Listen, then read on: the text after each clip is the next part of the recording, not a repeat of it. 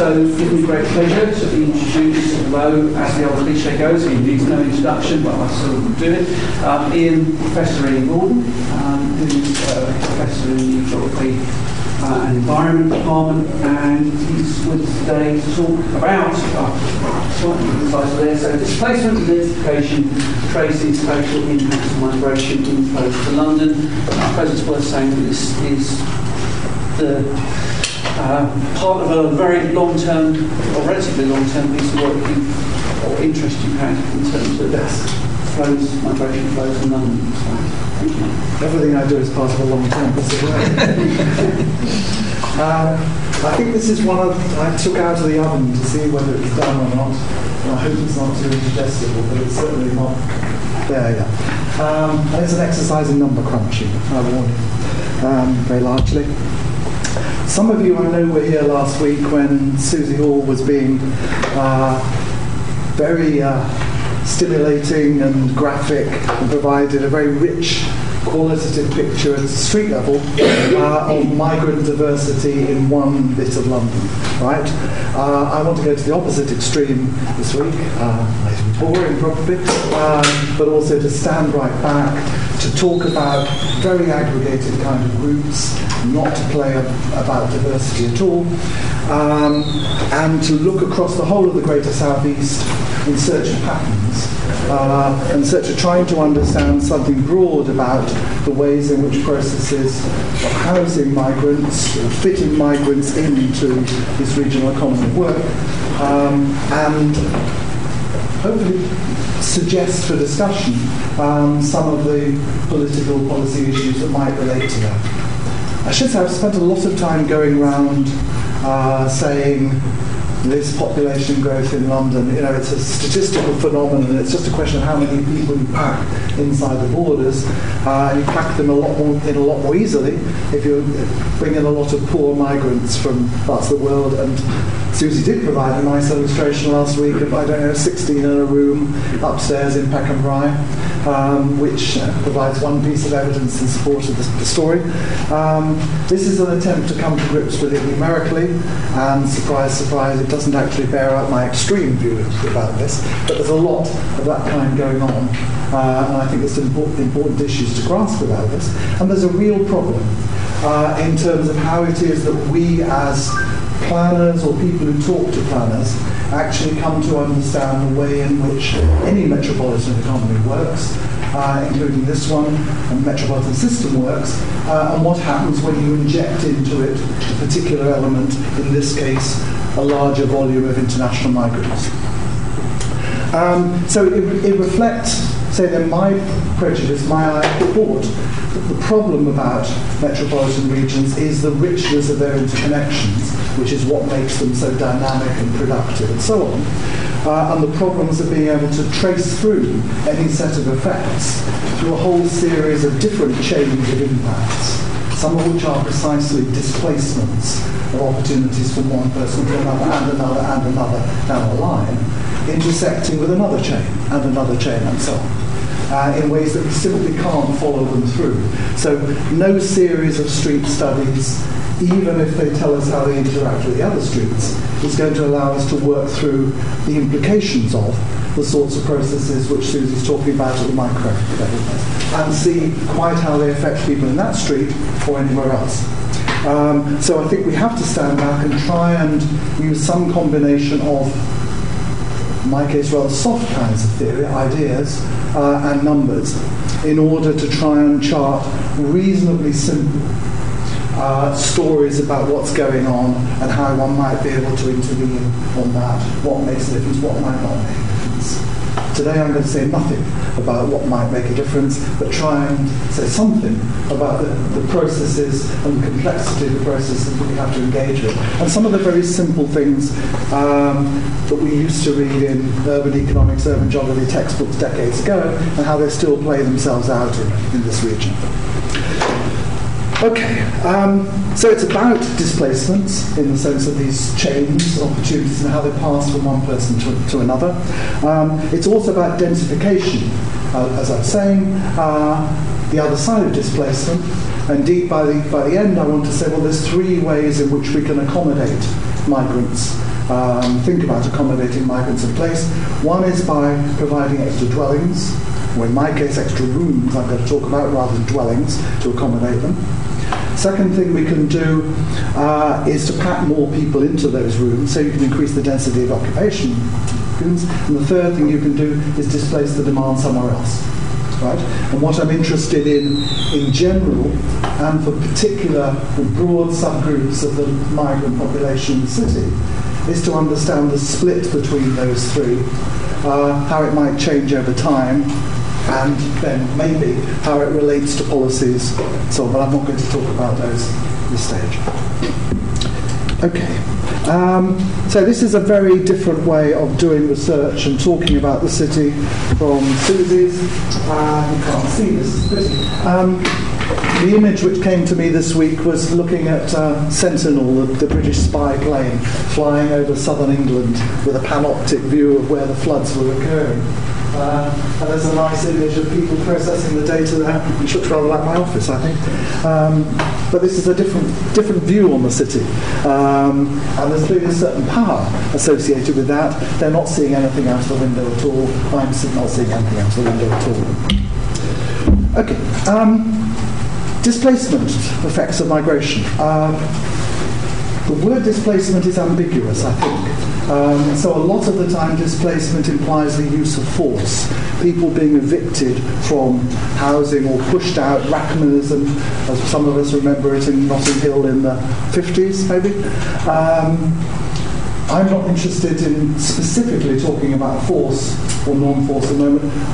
I'm just concentrating on situations in which the arrival of or the growth of one group in a local population is associated with the departure or the shrinkage of another group, right? Whether this happens through choice, because it's in the economic interest of everybody concerned, whether it's landlords cajoling you out or whether it's forced eviction, is not my immediate concern. Obviously, it's very great importance on the ground, but this is just about the fact of displacement and how important that is or isn't. It's a very old story, I think, in urban studies. Chicago School Urban Sociology, in my partial memory, was very largely about the idea of invasion and succession as the way in which cities evolved. They're changing social characters and so on, with one group arriving, occupying a space, displacing another, and the repercussions of that for communities and so on. So it's a very old theme. It's not been central in a lot of urban writing, I think, in recent decades, but it's certainly come back since the late 1990s as a number of people have rediscovered something like this going on in cities around the world, and I don't have a full set of references here, but there are quite a few that have appeared in the last 5 years in particular, but going back to the late 1990s, there was evidence of some kind of serious displacement occurring associated with international migration to metropolitan regions. Displacement in the sense that regions which were attracting large and increasing inflows from overseas, net inflows from overseas, were experiencing large and increasing net outflows to other parts of the country. It's a symptom of displacement in that sense. And there are two sorts of evidence which I came across back in that time.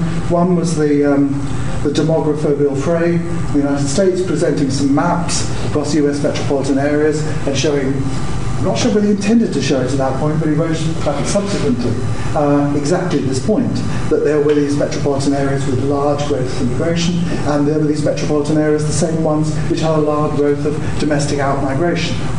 That's one sort of evidence. The other sort of evidence which struck me and we started using here a long time back, I think in the late 1990s, was simply graphs of the trends in net international migration into London, net domestic migration from London, positive international, negative domestic, and something which looks like a mirror image, some suggestion that there ought to be a causal connection between these two things, or maybe some common influence pushing in opposite directions. But I think some connection. So it looks like the consequences of some sort of displacement occurring.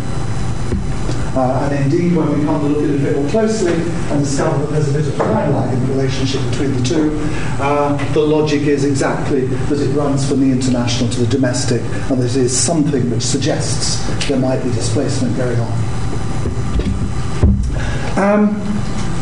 Okay, how do we explain this? Well, maybe it reflects competition for limited opportunities, and if that's the case, these might be most obviously opportunities in the labour market on the one hand, they're pinching our jobs, or in the housing market on the other hand, they're pinching our houses. But there's some limited resource, some limited set of opportunities, and if there's an expansion in demand, then unless there's an elastic supply, somebody's going to have to leave the market, or somebody's going to have to be much more densely occupied. So there's that quantitative dimension to it, and there could be a qualitative dimension to it as well. So the natives, the in-house group, might well perceive that the incomers had a negative effect upon aspects of the environment and social life and so on that they valued. And we might get white flight as one of the forms of response to that, which is a response to a qualitative change rather than simply losing out on opportunities. Now, I'm saying that because I think those are the logical sorts of possibility. I think it's a fact that almost all the literature has focused on a limited number of those possibilities, and broadly speaking, economists and people like economists have talked almost entirely about the labour market and assumed that this must be a labour market phenomenon, and it must be migrants taking the jobs and displacing workers somewhere else, or not. If displacement exists, that's what it would be about. And sociologists or people like sociologists have tended to assume that it must be white flight. So it's going to be a normative issue about appreciation. I don't think we should take either of those things for granted, and I want to start off from a presumption that seems to me the more obvious thing in relation to this city, at least, that it's about the housing market, and it's about competition for housing opportunities and displacement in there. I'm not going to test this, but I'm going to present you with a lot of pieces of evidence which I think are only really consistent with that sort of view about it. Right, so what I want to do, with the remaining this time, is go through three things to say something a bit conceptual, but also drawing on past research about what we might reasonably expect, or the assumptions, the prejudices which inform my interpretation of what's going on and the analyses that I'm drawing on. And then to look at two sets of evidence, one about how things have evolved over time, a version of looking at that graph, and the relationship between domestic and international migration in London, but also looking across other parts of the rest of the Greater South East. So about time series and things that might explain the patterns there.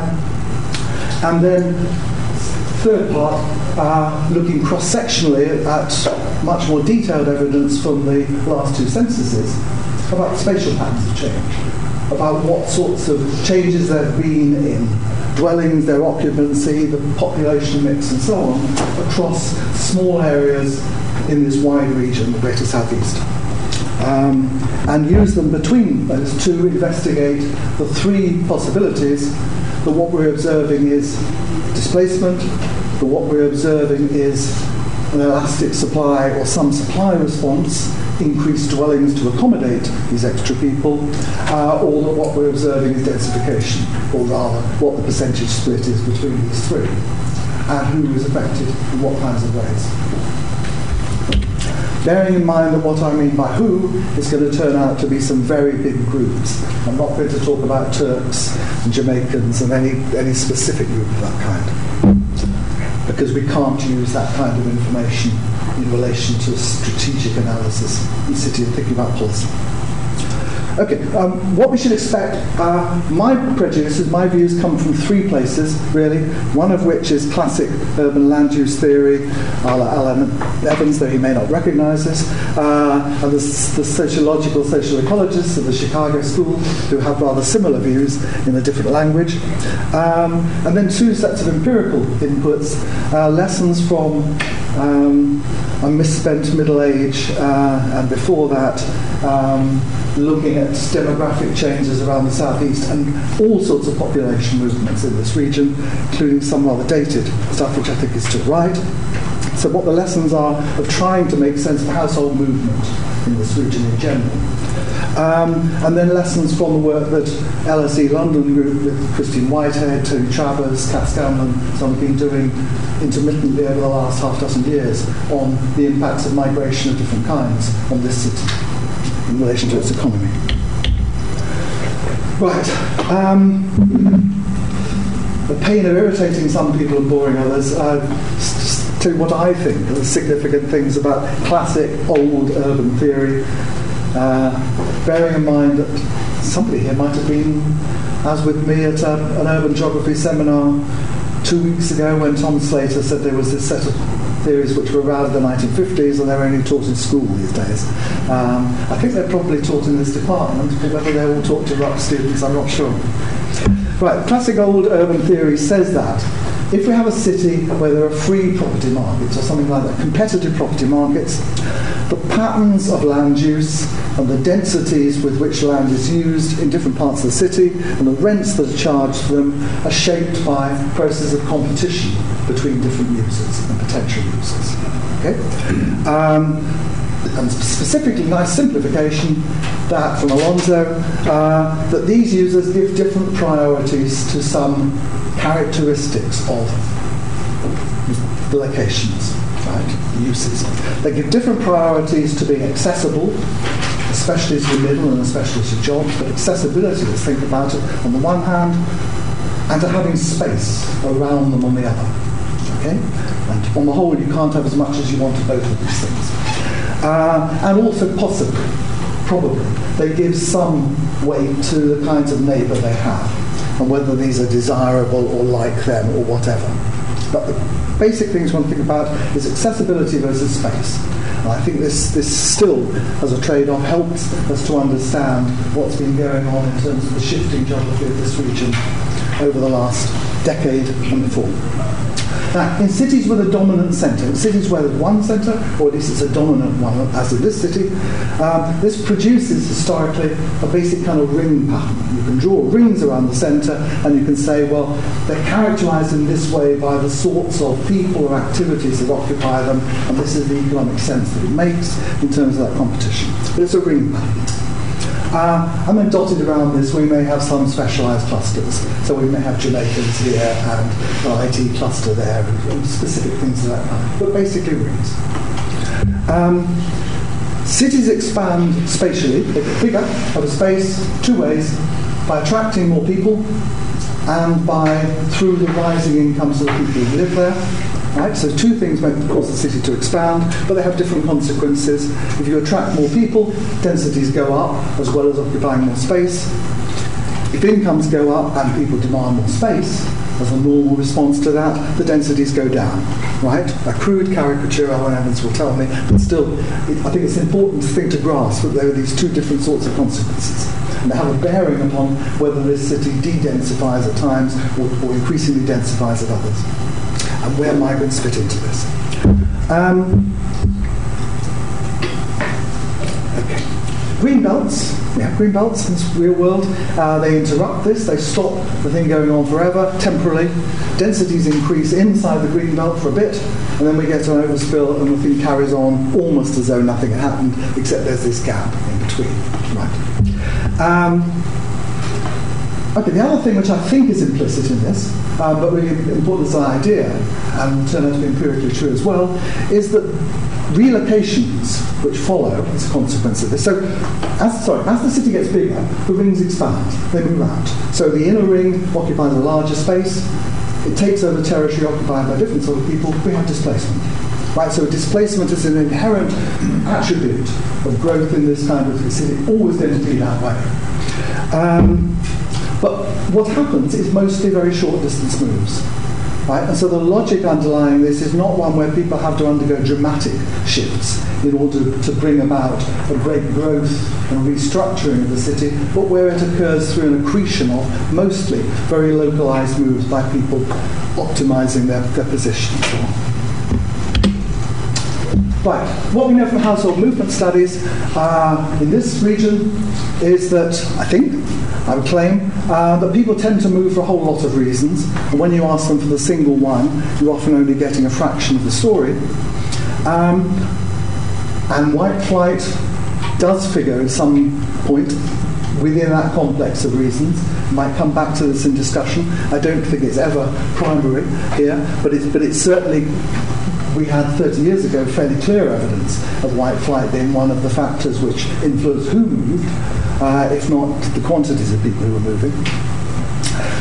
There's lots of reasons, but a few basic combinations of one shape the overall pattern of change. First, there's a set of reasons which are associated with a new job or retirement, getting away from a job altogether, so a shift in workplace. Secondly, there's a set of reasons concerned with simply wanting a larger property, more space, probably to fit a shift in your lifestyle, but maybe because you've got more income, but simply a larger property somewhere, don't care where, preferably very nearby, or you want a better dwelling and a better area, right? And those are associated with long distance, short distance, and middle distance kind of moves, roughly speaking. And an awful lot of what goes on in the city is just about people looking for larger houses. Right? Sometimes smaller houses, but different houses in that sense. London's population loss between 1939 and 1987 was driven by de-densification. Right? So it was not about economic failure, I would argue. It was about a basically successful city populated with people with rising incomes who wanted more space and who couldn't get it inside the green belt. Right? You couldn't accommodate all the people having more space inside this thing, so the population inside the green belt, what was called London, reduced with the course of time. And one of the driving forces was inner area residents seeking separate and larger houses and not caring where they were, preferably too close, as close as possible, but not everybody could stay in the same place. Within a metropolitan region, looking a bit wider than this, looking out to Gatwick to the south, Reading to the west, and so on, within this territory, almost nobody seemed to make moves which were tied to either an actual job change, moves within this region, either an actual job change or the expectation that they would have one or they would be a better place to have one, right? In fact, most people who moved outwards actually did have a job change somewhere, but it came as a surprise to them, apparently. They discovered opportunities over the course of time when they wanted to change a job. So we have almost no movement going on inside this core of the Great South East. Fringe is a bit different, which is associated with employment. Almost all of it is housing-driven or environmental-driven. I think it's what all the studies show, and I think it's still true. Third observation, more recent one, is that there's some groups in the population who are have been consistently more likely to choose to live in London as compared with somewhere else, and in inner London as compared with outer parts of London. Right? And these are single people, so people who are not in a couple, graduates, and foreigners or the children of foreigners. Right? Maybe ethnic minorities, but it's something about cosmopolitanism, right? And simplifying in this crude kind of way, what's striking is that the bias towards these people has not changed over the last 30-odd years. What has changed is these groups, which were quite small, have become very large, right? So one of the big things which has happened, I think, in regions such as this is not necessarily anything dramatic about the attractiveness of the place in the abstract, or even people's values in general, but a shift in the groups in the population who are represented, including immigration, foreigners within this as one of the characteristics. And that has predictable implications for concentration. Right? So the more there are of these groups, even if the general rise in incomes is tending to produce de-densification, the rise of these groups is working in the opposite direction. So there's some kind of balance, even though it's mostly been in favour of de-densification. A picture at last. This is slightly more legible. So this is just to say, when I keep talking about the Greater South East, what I mean by the Greater South East is the administrative regions of London, the ex-administrative regions, the ex-government office regions of London, the South East and the East, represented by the edge of the counties drawn on here. The dark green here is the green belts, the light green is combinations of areas of outstanding natural beauty and natural parks. So these are the major prescribed planning blocks, constraints within this region. So you get a sense of what the green frog that means, but also how much planning constraint there is of this formal kind, leave aside Nubianism, in the rest of the region. Whereas if you look a bit beyond that, there's some more white spaces. And there's something quite arbitrary about the way in which I've defined this region, because of these administrative regions. Perhaps, we'll see in a few minutes, we should be talking about something quite significantly larger than this.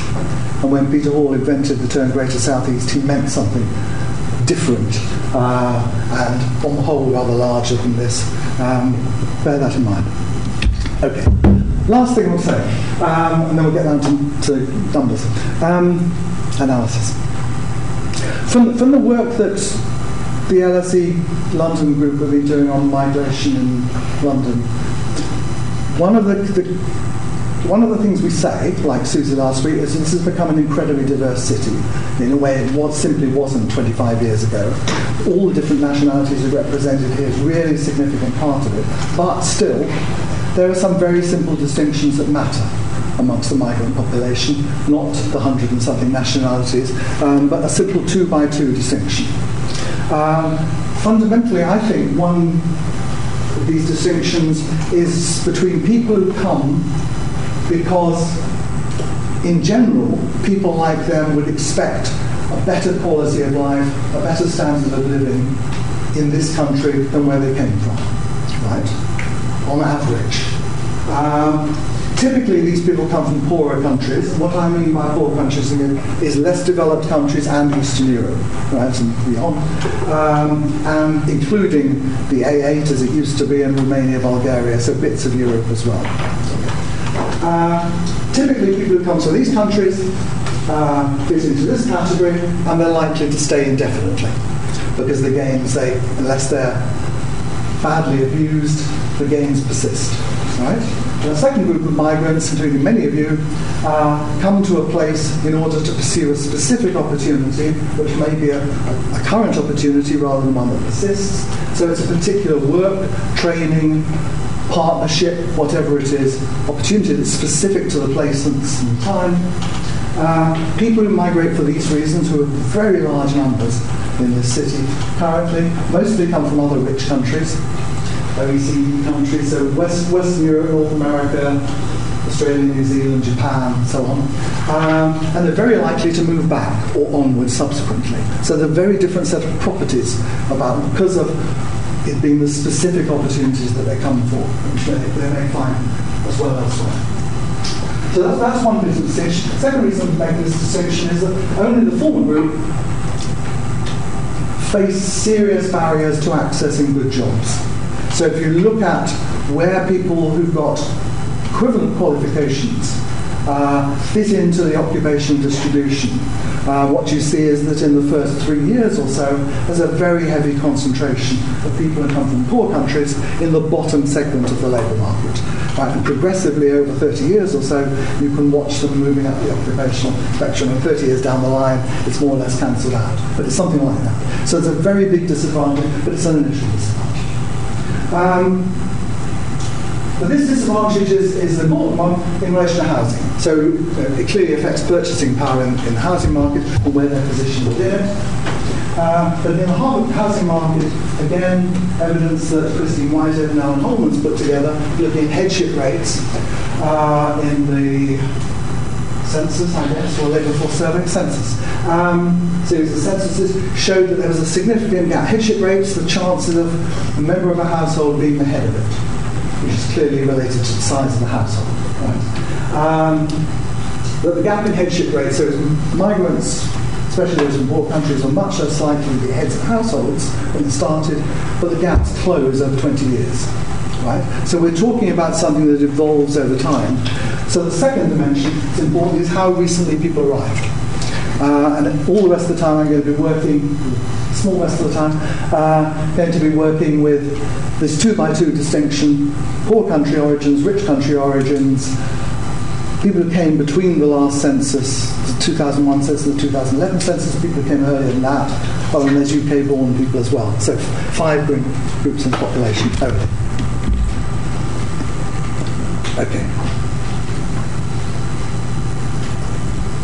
Right, so the first part is going back and looking at changes over time between the beginning of the 1980s and now, so 30-year period or so, at fluctuations in these two sorts of migration as they affect the net balances into and out of London, internationally and domestically.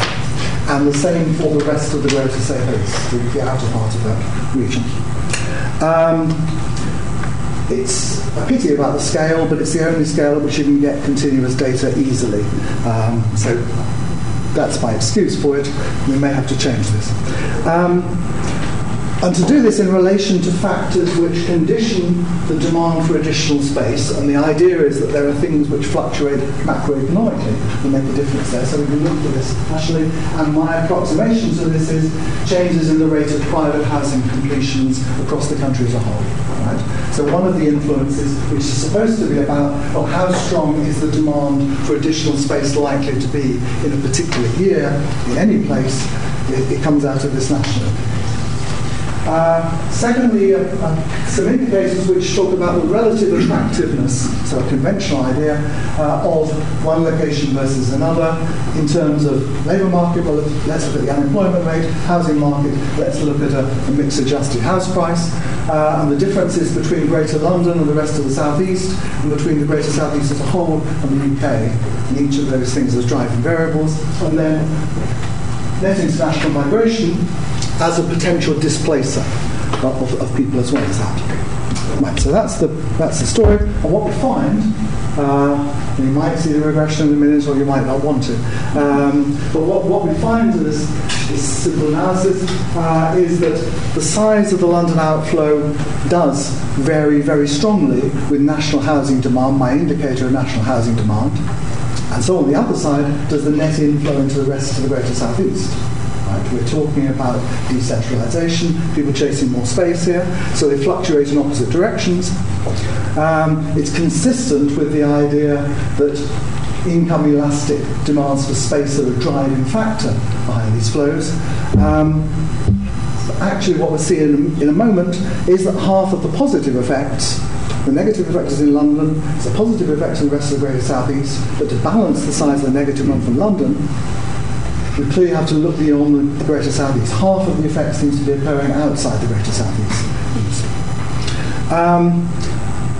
Relativities, differences in attractiveness of places in the housing market and the labour market that matter for London migration. The same is true with the Greater South East, the rest of the Greater South East, and not those between the parts of the Greater South East, right, which are not significant.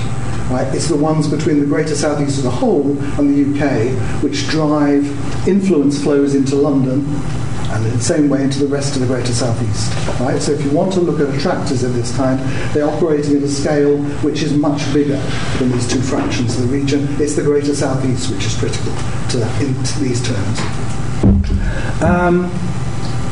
Thirdly, coming to the thing we're really supposed to be interested in, but it fits with that. International migration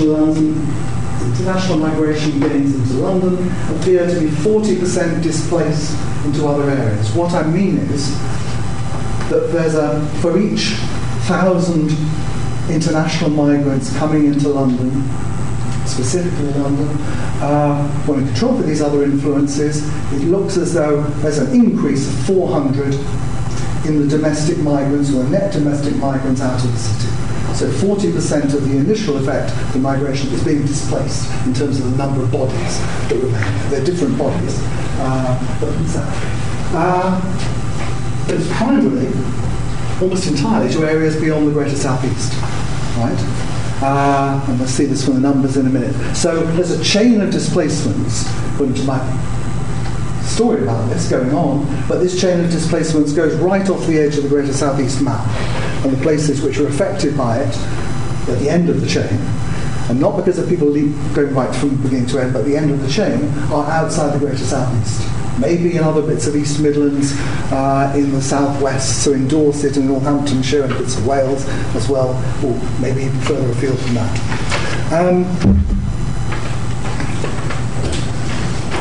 If we turn this thing around and ask about the rest of the Greater South East, there is absolutely no evidence of displacement occurring at all. Right? In fact, the coefficient has the wrong sign on it. So there's no sense in which more international migrants into the rest of the Greater South East affect negatively the balance of movement into that part of the region. right? So it's consistent with the idea that what's driving it for London is having a tight housing market or constrained land supply. It works in the London case, it doesn't work in the rest of the great southeast case. Okay, so that's 40% gone. Question is, what happens to the other 60%? How do we accommodate the other 60%? With my notional split to begin with, you might think about that in terms of, well, some of them may be accommodated through an increase in the supply of housing, and I'm going to quantify that in terms of rooms rather than dwellings, and some of them by being packed in more intently into the rooms that exist. Okay? And I want to look at that. These are the questions, but we haven't got time for that, fortunately. They will all be available for critical examination. Right, so the second bit of empirical analysis then looks at changes between these last two censuses, mostly at lower super output area level, which is a crazy name, but it's a unit fairly standardized in size, somewhere between 1,000 and 2,000 people. So we're talking about really quite small units, maybe in the neighborhoods across this region, 13,000 or so of them. So there's a lot of data in order to extract patterns from. And looking at spatial variations in terms of where, for these units or bigger housing market areas, so that doesn't actually work, more rooms are being added to the stock, and which neighbourhoods there's been most densification. What it is about these places and the population movements, population changes they've been experiencing, which could explain the differences. Right? In terms of particularly of these four groups of migrants and how they compare with the UK born. You with me? Ish? Right, something descriptive first. So, just looking at patterns of population change and migration between these two censuses at that kind of disaggregation is really quite interesting in itself, and it provides a context for understanding the process.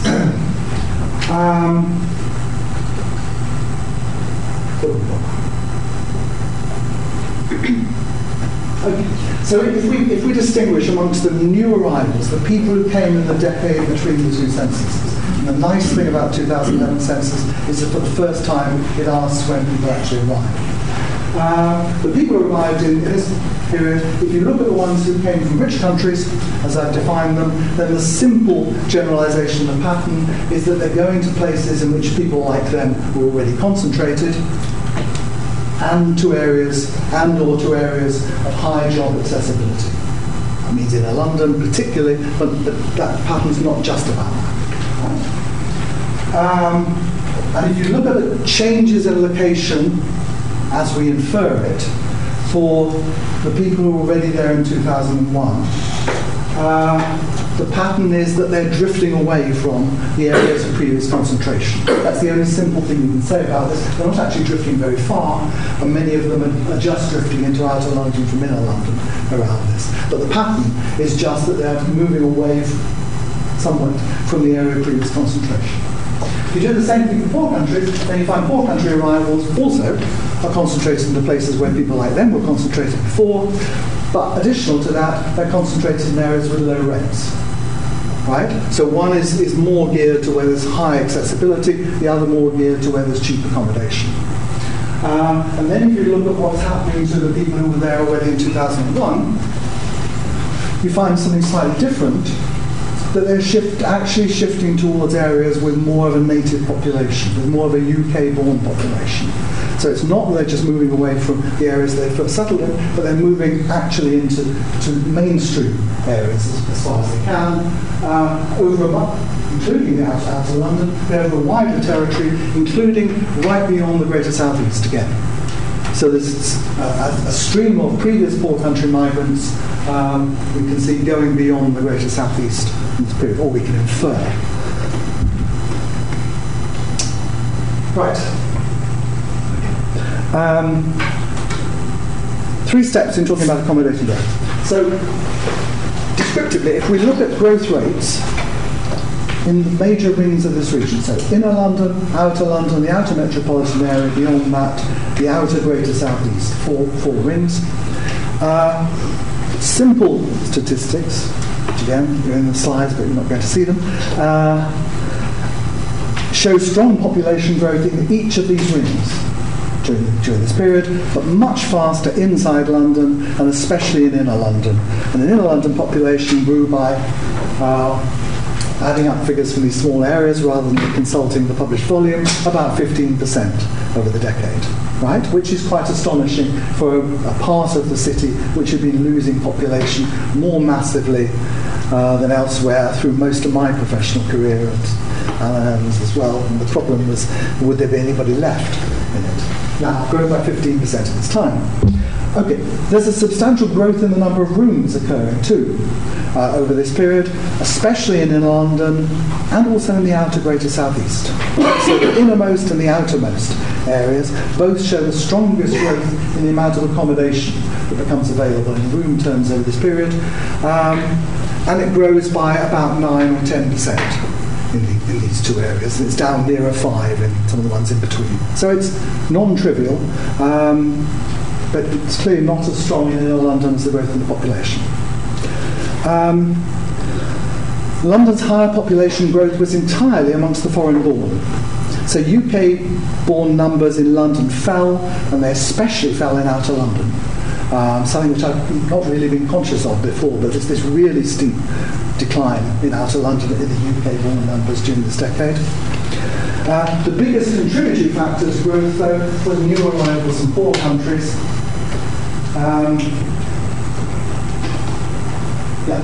Though this was offset by a net reduction in the previous arrivals. Right? So we have new influx of people from poor countries coming into London, coming into the greater southeast in this period, but it's offset to some extent by previous waves moving further out and moving right beyond the greater southeast as a whole.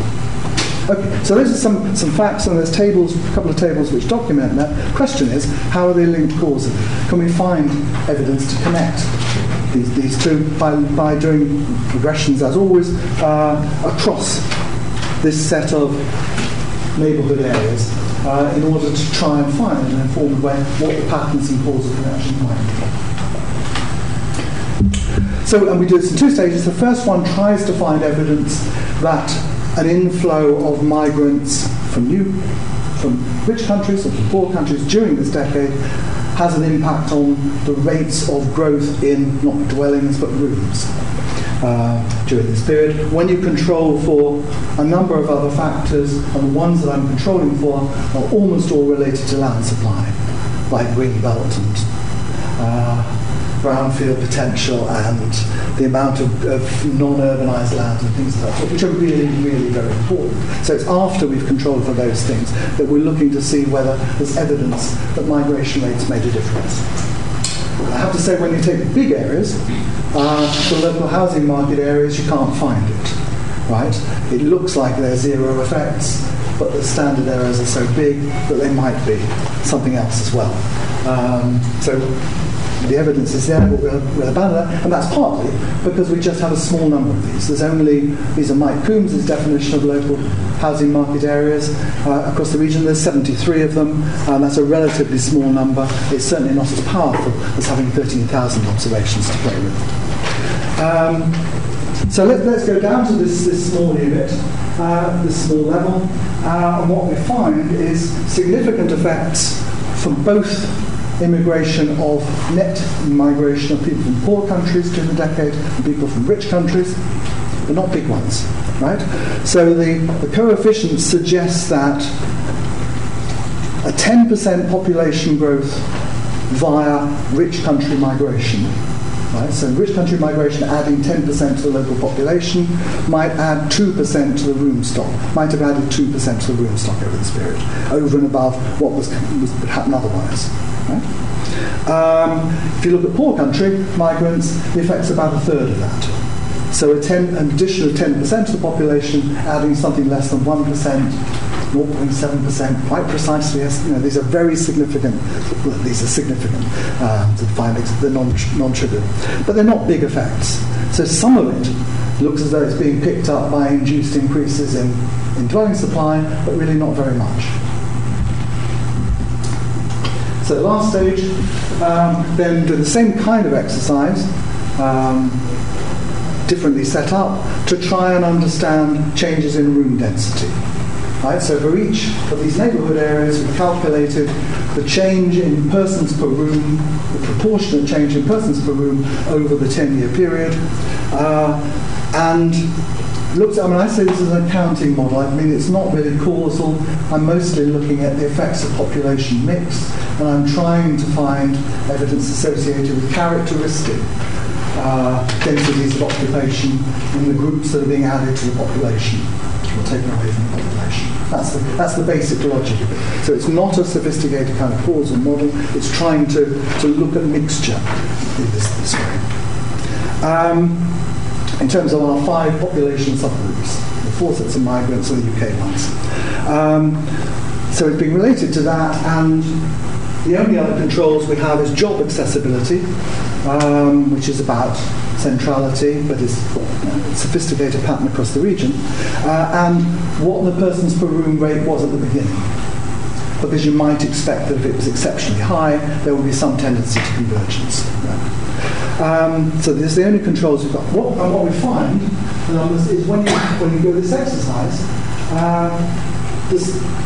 the best single predictor, the strongest single predictor in the whole thing, is the scale of new arrivals from poor countries, right? Which is really very significant, is the most powerful influence we can find, explaining changes in movement. So it's nice, consistent with prejudices to start with, about packing poor people into these places. And it looks as though, the margin, 55 of the extra 100 migrants, population added through migration to this group, were being accommodated through denser occupation of existing rooms. Right, so recall we had less than 1, something like that, being occupied through extra rooms. We've got 55 through packing them into the rooms. If you look at the UK, changes in the UK born, it's just 10. Right, so it's not the case that all growth involves packing more people in. Growth in the UK born population is associated with just 10 being packed in out of the 100 extra that you have. Right? And for those who've been in the country over 10 years, wherever they come from, it's around 30. Right? The group I've missed talking about is people who come from rich countries, where the effect is much weaker than it is for poor countries on average, but it turns out to be very different depending where we're looking. Right? So maybe we haven't made enough distinctions in this, but people from rich countries who come to inner London seem to produce very little impact, if any at all, it is significant, on room densities. People who are coming to the rest of the Greater South East have quite a big one. Right? So it's consistent with the idea that there's a particularly affluent, maybe, mix of people from rich countries who actually settle within inner London as compared with, and maybe not just Kensington, but as compared with other parts of the region. So a migrant from a rich country is not all the same in this respect, but all the effects are substantially small. Right, and in the rest of the Greater South East, these people are adding about 45. Sorry, about 45 of an extra 100 people is being accommodated in existing rooms for greater density. There's a strong densification going on amongst migrants, except for the rich ones coming into inner London relative to the rest of the population. But if you look then at what happens in subsequent periods, looking at people already there 2001, it's evident that the tendency towards denser occupation is not nearly as strong among them, right? So it's down to about 30, irrespective of where they come from. So it's roughly halving as far as the people from poor countries are concerned. So there's something which is consistent for the poor country people, which is the notion that there's convergence, and that the impact on the housing market of migrants changes over time. How long?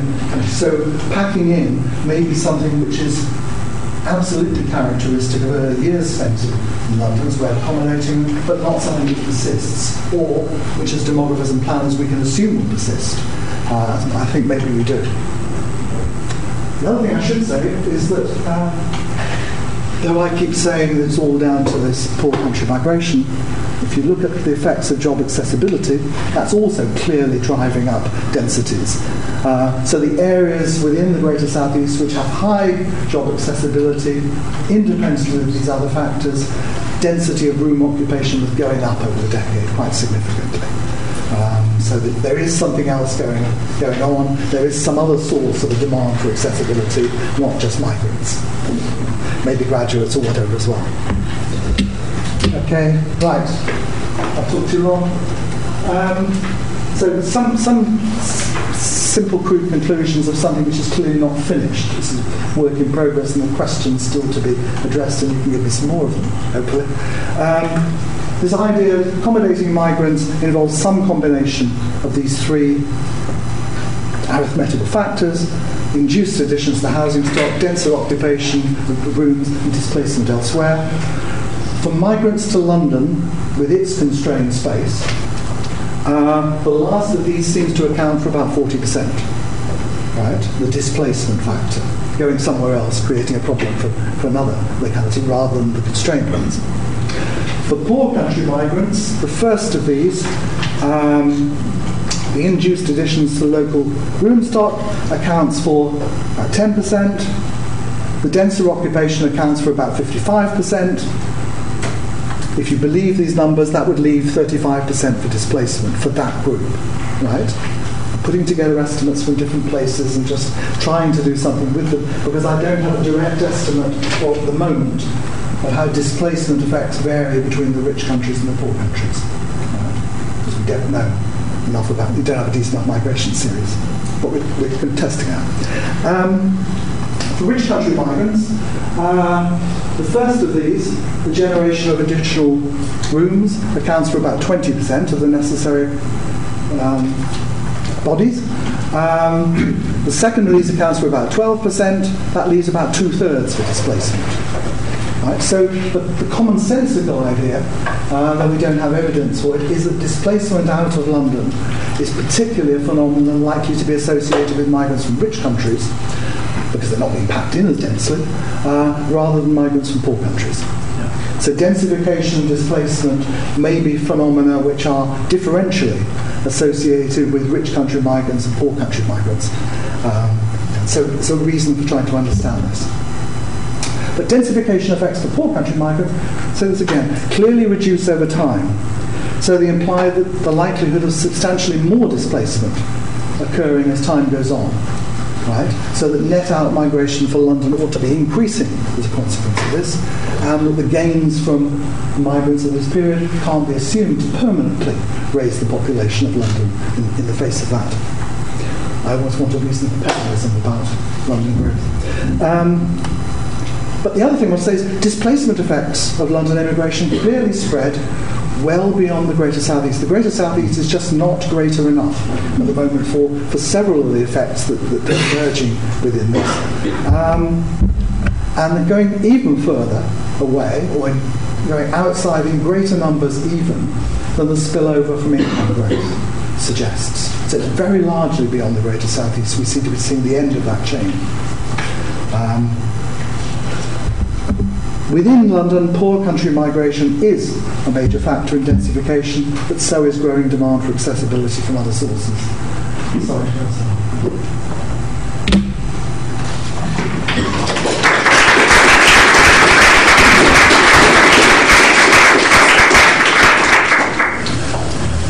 Thank you very much. I've been thrown out of one already going over time today. International relations, so we'll see if we can maybe have a few minutes on some sort of wonderful questions.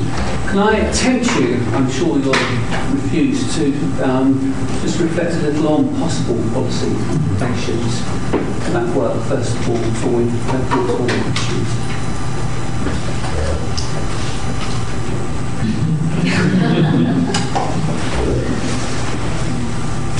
Not simple.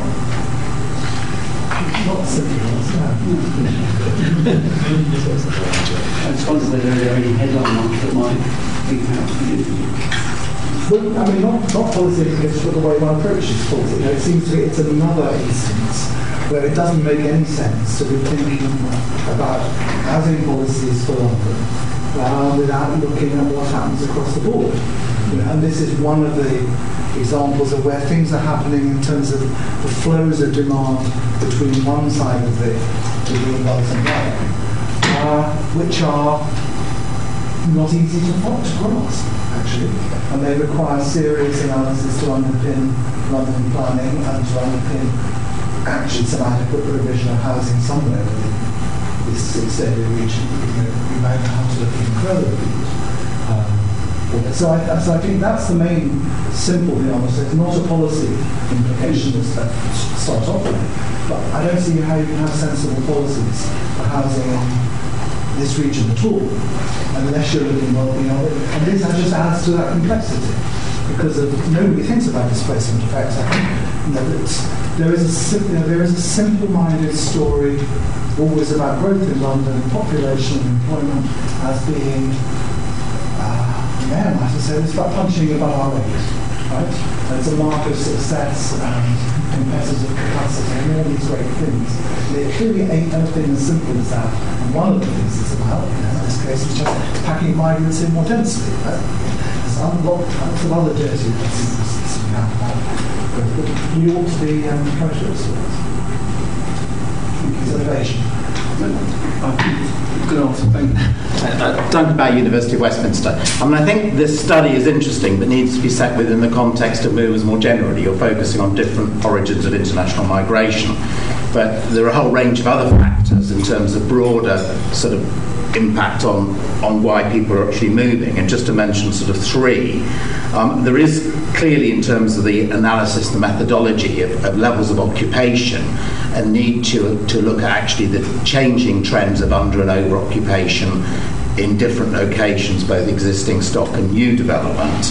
But also, I'm not sure how you actually treat the issue of vacancies, whether you actually count the properties but not the people, or whether they're excluded altogether. These are occupied. Just looking at occupied properties, that answers part of that. The second issue, which you touched on, is there are rooms in occupied dwellings. Rooms in occupied dwellings. Okay, thanks. The second element is you touched on travel to work, but I mean travel to work is about distance, it's about cost as well, and the accessibility to different types of jobs to people in different parts of the labour market.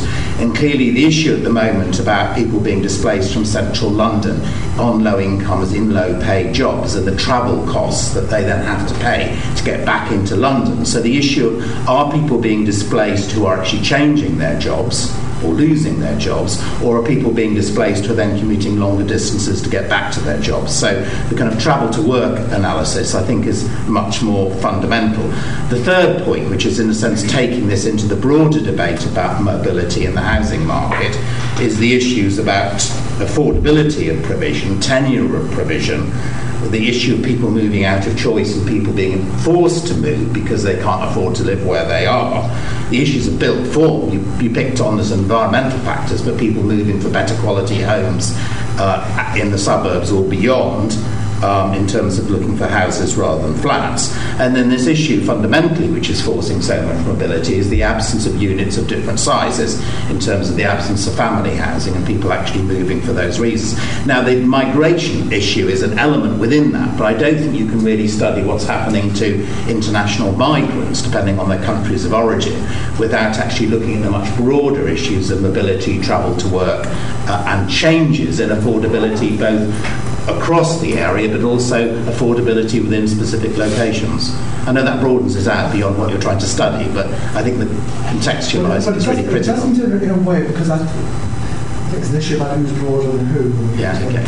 Plays this match. I think the problem that you have with what I'm doing is that it's too broad, right? And I'm deliberately operating in a very aggregate way. And unusually, so I've worked with total numbers of rooms and not worked with occupation and so on. And I think there is a logic to doing this, and that underpinning a whole series of very specific kinds of problems and issues, which condition my stock and my legislation and things like that, there are some rather simple kinds of orders which you can only uncover if you actually stand back and say, okay, crucially, underneath this, there is a relationship between the number of people and the number of rooms that are available. Okay, they're never going to be optimally allocated. Alan under-occupies his house, I significantly under-occupy my house, and so on. But I'm trying to figure a way to make an argument for starting at the other end, and for some purposes, working in a deliberately aggregate way and only making those distinctions which you can show to have clear implications and comprehensible ones. Yeah? And because I think there's a real problem about analyses both on the econometric side and on the detailed housing side, which actually are too complicated actually for anybody to understand the story.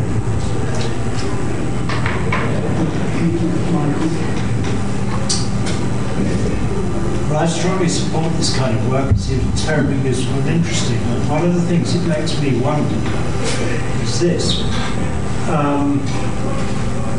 To some extent, and I suppose I'm asking what extent, to some extent, your distinction between rich countries and poor countries is a kind of proxy for rich and poor individuals. Or, if you like, the people coming from poor countries are disproportionately poor, people coming from rich countries are probably disproportionately rich. Now, we can think of exceptions in both ends.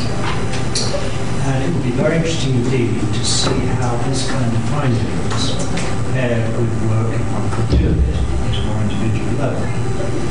Because I might find that some of these poor people who are making the poor country migration behaviours different from rich country are rather like the behaviours of poor Brits, or poor Scots, or Irish.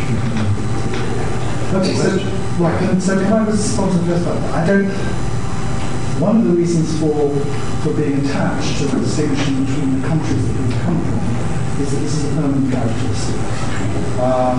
Whereas poverty or position in the labour market is not. And so one of the interesting things about the poor countries, or two interesting things, one is that on average in London they're as well qualified as everybody else in the city, as well qualified as the people who come from rich countries. They just end up in they start off in this position. And secondly, they do really change, to quite a surprising degree. Now, they're only coming to go. So I'm loath to stand back and say, let's translate this into rich and poor individuals. There's something structural here. And it's something which we can sustain over the long run. They still come from the same country, even 10 years down the line, when their economic position may be different. And that's part of the driving force.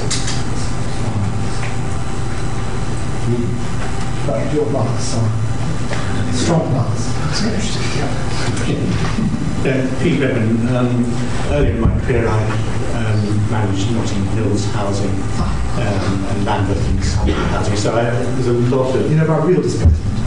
And rapidly changing patterns, not just across a decade, but within decades in that. And a lot of that's to do with economic and other international pressures that are different from here. There's a push factors as well as pulls in migration.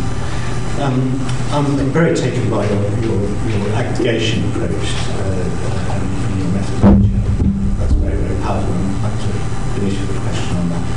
And I wondered how much you conferred with Ed Ferrari, who's done an interesting piece of work for Joseph Roundtree about 3 years ago for particular community groups and the very long distant routes, not just into London, but from London to Newcastle to Liverpool and back again, along very distinct channels.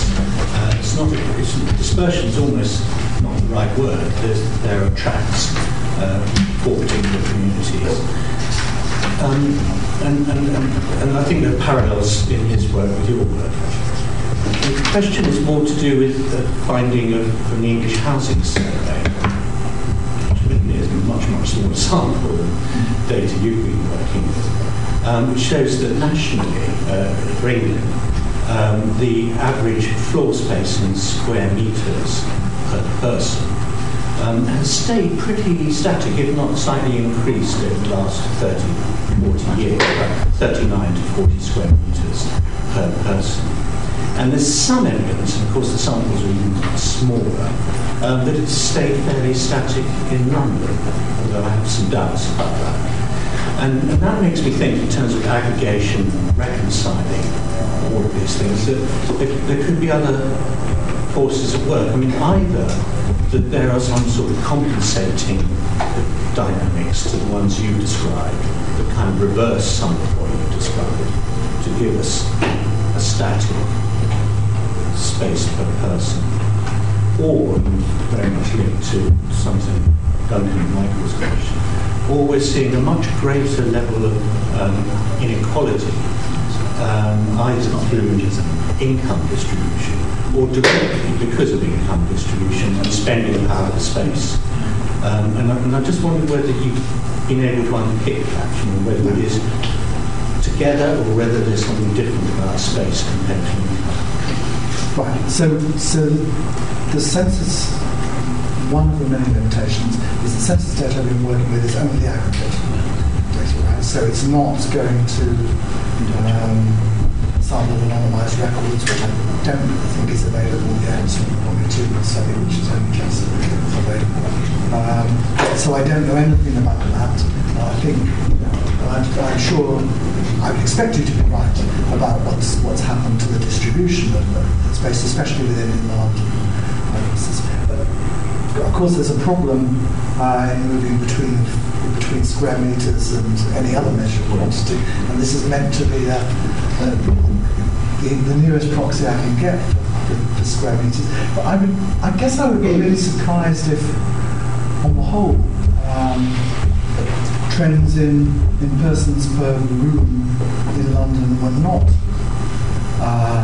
more upward than the average for the UK. I imagine that the outer parts of the Greater South East would be much more typical of the trends that you could expect in the rest of the UK. But if you're saying not, then I don't know, to be honest. Very honest. It's a good question. And there is a problem about working with averages, but it's only working with averages that allows you then to do something like saying, well, we have this percentage split, which I think is helpful, even if it's not quite the right.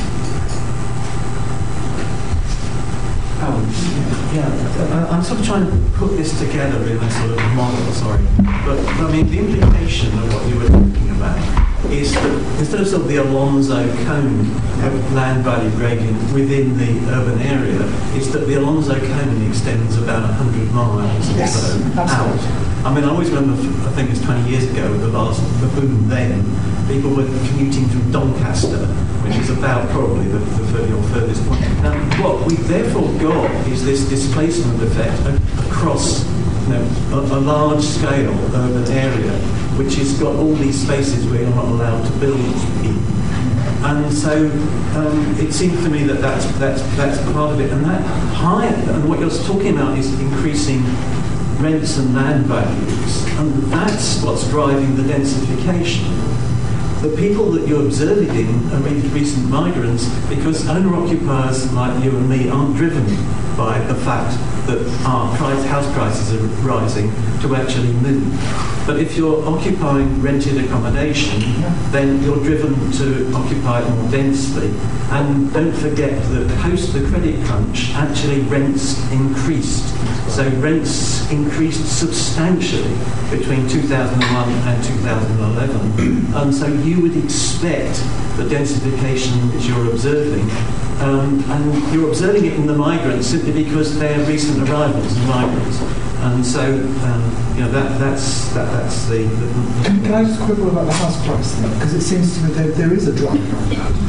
So I'm sitting as a quasi-retired person in Reading in what's expensive probably because it's in Reading and there's all these jobs around which don't interest me any longer.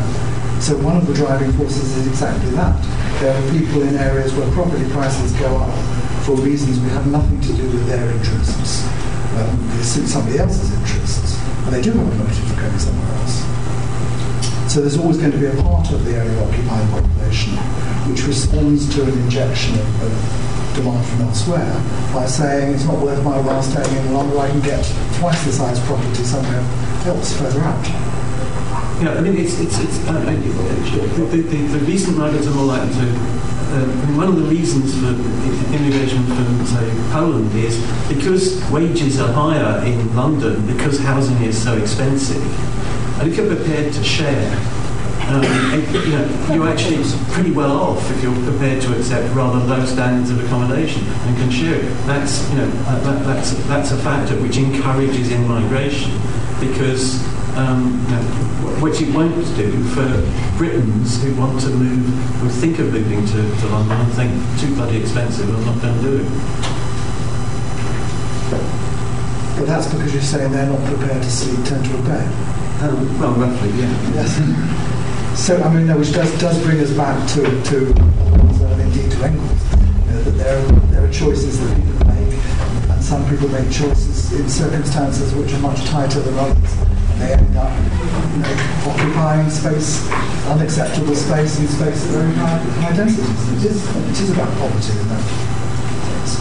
And your people moving to the rest of the UK are not as poor, are not as seriously driven by economic imperatives as the Poles who happen to be mobile. I think one last question.